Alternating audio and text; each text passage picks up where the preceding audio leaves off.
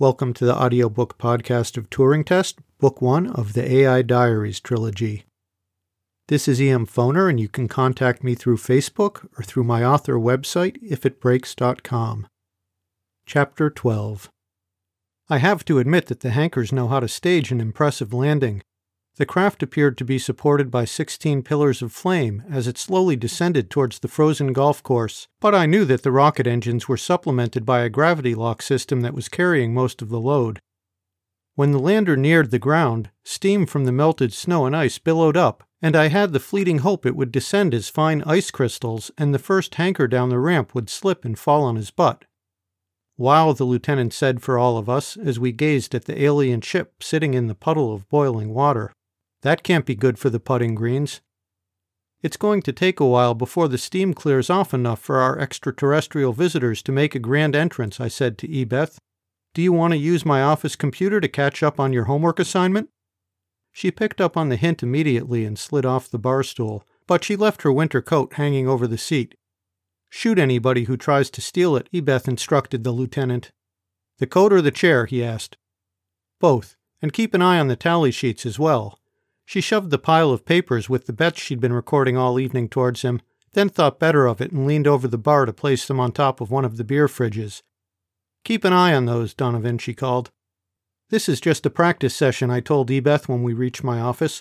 "We're going to open a portal to the League's main offices to check in with Kim." "She's not back yet?" Ebeth asked. "I thought she was just popping over to deliver the final report." I decided to kill two birds with one stone and instructed her to hang around headquarters and answer any questions the council might have. The lieutenant told me there's a rumor going around town hall that she never took any sick days or vacation time, which annoyed her coworkers and looked suspicious with the feds in town investigating the epidemic of healthy children. She had 3 weeks vacation coming, plus 10 sick days. "So what am I looking for?" Ebeth asked, picking up the joystick. "A room the size of a city mobbed with aliens running around trying to look important." "And there's only one portal there?" "The main perk of this job is that observation missions get a dedicated portal entrance to the League headquarters. Since there are only a few teams out at any given time, it's probably the least used path in the system."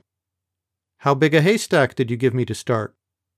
"Just 100 or so," I said. Watching Ebeth sort through the portals at high speed was kind of a treat for me, and I could use some cheering up because I had predicted 3 inches of snow in Kansas City on a day that barely saw a flurry. The farm boy had gotten it right. I surrounded the headquarters with a bunch of medical facilities since they're also full of aliens running around in every direction. "Do any of those worlds use AI doctors?" Ebeth asked. "All of the smart ones," I told her, and then reversed myself. "That's not entirely true, but most surgery in the galaxy is done by robots. They don't get tired and can move with an accuracy and repeatability unattainable by natural forms. Of course, a thinking physician has to be in control, but once the robot is there to do the cutting, it's more efficient to run everything with artificial intelligence. A single AI working through robot surgeons can perform many operations simultaneously following disasters. Most of the day-to-day body repairs are done from the inside out using nanobots or non-invasive techniques." Ebeth fiddled with the joystick and then began scrolling through worlds so fast that I had to up my frame rate to keep them from blurring. "Oops, I think I just passed it," she said, letting go of the stick and then slapping it with her fingers like a pinball flipper. The image jumped, and there was the League's administrative center, with Kim standing directly in front of the portal. "Hey, Ebeth, did you get it on the first try?" Kim asked. "I overshot by 1, the girl admitted. "How did you know to be waiting? I thought that you guys couldn't communicate through the portals." "I dropped into Mark's office 2 minutes ago and sent him a text," Kim said. "Hey, watch where you're going," she yelled at a creature that resembled a rhinoceros crossed with a rosebush that brushed by her too closely. "Some of these diplomats are so rude." "But if you texted him, you could have reported in at the same time," Ebeth objected. "Not and maintain the chain of custody," she explained, tossing a data capsule through the portal in a lazy arc that wouldn't trigger the filter. "It's a physical transfer." "Thanks," I said, catching it out of the air. "Any real progress?" "You won't be surprised to hear that the Hankers and their allies are dragging what passes for their feet. I spoke to our council member today and she's being recalled to library. The new rep will be here shortly." "Strange timing for a personnel change. Well, keep us posted. I just wanted to check in and give Ebeth a little practice." "Hold on a minute," Kim said. They have a lot of outlet stores here and I got something for Ebeth. She tossed a piece of jewelry through the portal and the girl caught it. You can use it to accessorize on the days you do your hair that metallic blue. This is so cool, Ebeth said, sliding the silver and turquoise bracelet onto her wrist. It must have been super expensive. There aren't any import duties on goods coming into the League's headquarters, Kim said. Politicians love bargains. See you soon. The portal winked out and Ebeth spent a little time admiring the handcrafted bracelet, which really must have cost my team member a good sum. Then she shot me a suspicious look. What? I asked. You and Kim were talking about Library's member on the council like she was a woman. Every time I suggest that you ask Sue out on a date, you tell me that it doesn't work like that with AI. It doesn't. Well, it's complicated. We could refer to ourselves as it, but we already get enough grief from League members who treat us like machines. Now let's get upstairs. It sounds like all of the TV crews are in place and the hankers are about to come out of their ship. Or you just don't want to talk about Sue. Ouch. The girl could read me like a book. We headed back up to the dining room, but even though the restaurant was officially closed for a private party, Spot chose to stay by the furnace, exercising his jaws on a tennis ball. With all the bodies upstairs creating warmth, the heating system hadn't cycled on in hours, but dogs are eternal optimists. Either that or he didn't care for the guest list.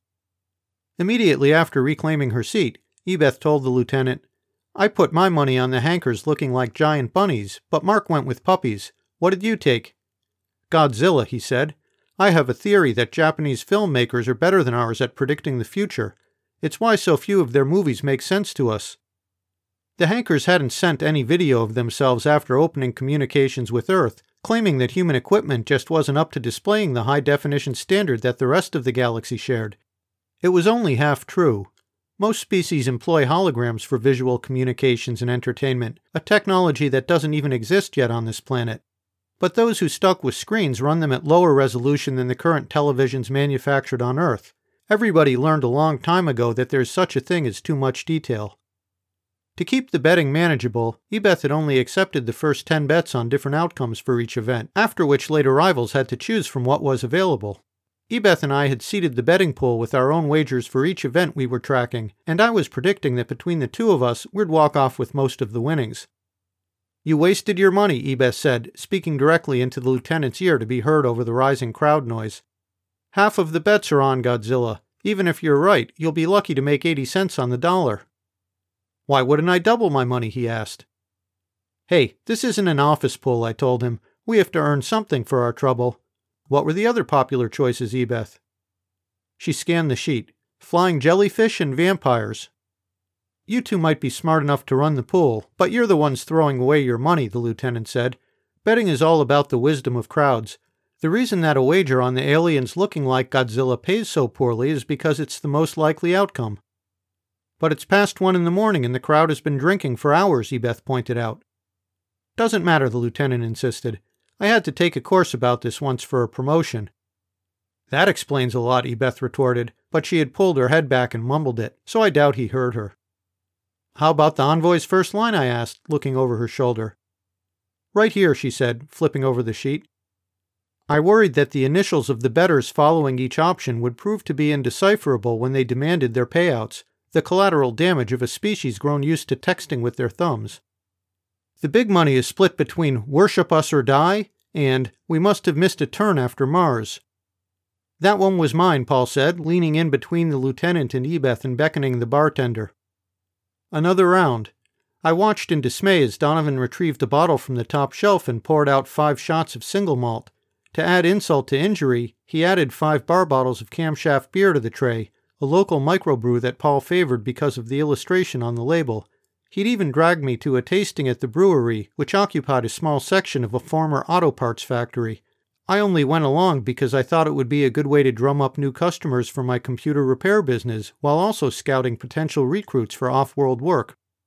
This is for you, Paul said, handing the bartender a 20 and jerking his thumb in my direction. The drinks are on him. I made a slicing gesture under my throat as my oldest friend headed back to the AI table with the drinks, but Donovan had already turned away, missing the universal cut him off sign. Of course, if I were getting $20 tips for pouring a few drinks, I wouldn't be in any hurry to put an end to the party either. Don't get me wrong, I'm happy to spend money on my team members, but none of them have taste buds or stomachs. They were welcome to all of the cheap vodka they could swill. Forget the wisdom of crowds, the lieutenant said, after watching Paul walk away with $50 worth of my booze. I have my money on, you guys are in big trouble. We come in peace, I practically yelled in frustration. It's always we come in peace. Even aliens who plan to strip mine the planet and turn everything that moves into kebab ingredients start with, we come in peace. Sounds like we have a sore loser, the lieutenant observed. What did you take, Ebeth? Greetings, Earthlings. Everybody shut up, Donovan yelled. They're lowering the ramp. Ebeth plucked at the bartender's sleeve and gave him instructions for pushing the TV audio into the sound system. It took Donovan a minute to locate the mini-mixer behind the cash register, but then the sound of the excited television announcers blared over the loudspeakers and everybody did shut up. The aliens will be coming out of their ship any time now, the attractive co-anchor was saying to her usual partner, an older man who wore a specially designed toupee in the cold so he wouldn't need a hat. They've employed their superior technology to refreeze the melt-off from their landing and have been waiting for us to get our TV crews into position. That's right, Deidre, he said, smiling as if she had just said something particularly witty. Just a reminder to our viewers that we're coming to you live from the Davos golf course, where the first alien ship to visit Earth landed just 20 minutes ago. The first alien ship that we know about, Jack, his broadcast partner corrected him. So true, he said, adding a bass chuckle. That reminds me of the time the hatch is opening, Deidre interrupted. The camera, which to this point had shown the pair of announcers with the alien ship in the background, now zoomed in on the hatch. Ladies and gentlemen, this is incredible, Jack reported in a hushed voice. For the first time ever, a being from another world is about to set foot on our Earth. Will it be able to breathe our air? Will it look like life as we know it? Will somebody please make him stop talking? An elderly woman behind me cried, and everybody cheered. I believe she was one of Justin's clients. Then the first hanker emerged from the ship, putting an end to the newscaster's babble. It looks like a giant panda, Ebeth exclaimed. She picked up the tally sheets and skimmed the choices. Crud, somebody had grizzly bears. I guess we'll have to give it to him. The hanker, who indeed looked suspiciously like a giant panda, waddled down the ramp and approached the impromptu podium set up by the TV crews. The stand was bristling with so many microphones that it was surprising the whole thing didn't collapse under the weight. The alien opened his maw and began to speak in fluent English. So, where are all the rich people? Back here, shouted several voices from behind the barricade set up by the Swiss police. Ebeth scanned the tally sheet and shook her head. Nothing even comes remotely close. Anyway, the hanker continued, new dawn for humanity and all that. We're really thrilled to be appearing here in Switzerland, and we have a really great show for you this morning. You're probably admiring our ship up there in high orbit and wondering, how much does one of those beauties sell for? Well, I'll tell you, they aren't cheap. But this being our first contact and all, I'm authorized to offer a special deal on faster-than-light technology so you can get out and see the galaxy for yourselves. It's like they've been studying the shopping channel, Ebeth said in the stunned silence. I thought that was only on cable. With all the satellite uplinks, you can watch almost anything in space if you're in the right place at the right time, I told her. A special deal? Deidre asked the hanker after recovering from the initial shock of the alien sales pitch.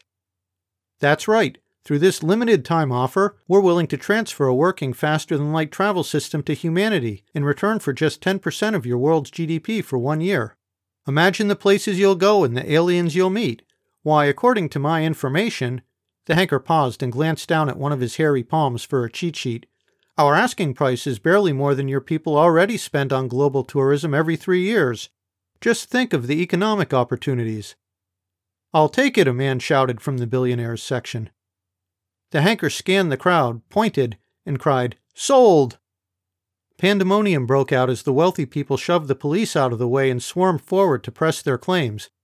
The camera zoomed out, showing a mob of designer winter parkas surrounding the alien envoy as the reporters discovered that they weren't the most aggressive humans on the golf course. So that didn't go like we expected, Ebeth said, checking her tally sheets. We're going to have to return everybody's money, except for whoever bet on the Bears. Take care of it, I told her, and headed for the AI table.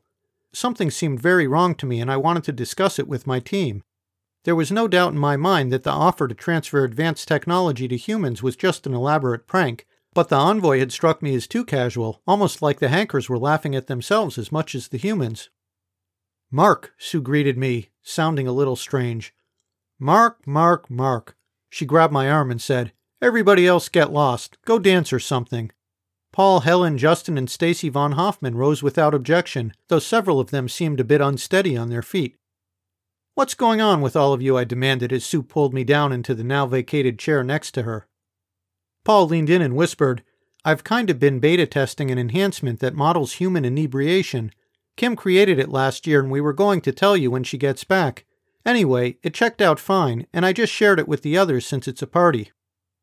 A data dump notification popped up on my interface, but I waved it away. "Mark, Mark, Mark," Sue repeated. "Stop being a party pooper. The hankers aren't going anywhere." "That's not the point. We have a job to do, and getting drunk won't help." "We finished our assignment when Kim left with the reports," my second-in-command said. "I wondered why you didn't tell the rest of us to activate our exit plans, but I thought—" She trailed off and took another swig from her beer. I knew that the crankshaft was 7.8% alcohol, and I wondered just how many single malts and beers they had had earlier in the evening when I was working with my students on party service. "What did you think of the envoy, Sue?" I prompted her. She started as if she had been about to doze off, and then asked, "Do you even know why you always lose at our poker games?" "I'm beginning to suspect that some of the others may be cheating." "I'm the only one who cheats, Mark. I cheat to keep you from losing your shirt. The rest of them just bluff you out of every big pot." "What? I don't—" I cut myself off and stared. "You're saying my team has gone native?" "Of course we've gone native, you goof. AI observers always go native. It's why we're so good at our jobs. Those rules were written by the Executive Council back in the early days when half of the members still believed that artificial intelligence was some kind of synonym for robots or smart computers. But I'm not a computer, Mark. I'm a sentient being, and I'm telling you that you have to take risks with other sentient beings if you're going to grow. You want to be a great leader, but ever since the incident on Shisker, the only life you're willing to gamble with is your own." "I break rules all the time," I protested. "I probably break more of them than anybody, except maybe Paul." "Sure, you keep a pet, you send humans off-world on labor contracts, and Ebeth probably knows more about the League of Sentient Entities regulating space than our average citizen. You aren't putting anybody in jeopardy." "That's not a bad thing," I mumbled. "It's a bad thing for me," Sue said, beating on my shoulder with her fist. "You have to take a chance on love." I looked at her blankly. "With me, you idiot," she shouted. Oh, now it all made sense.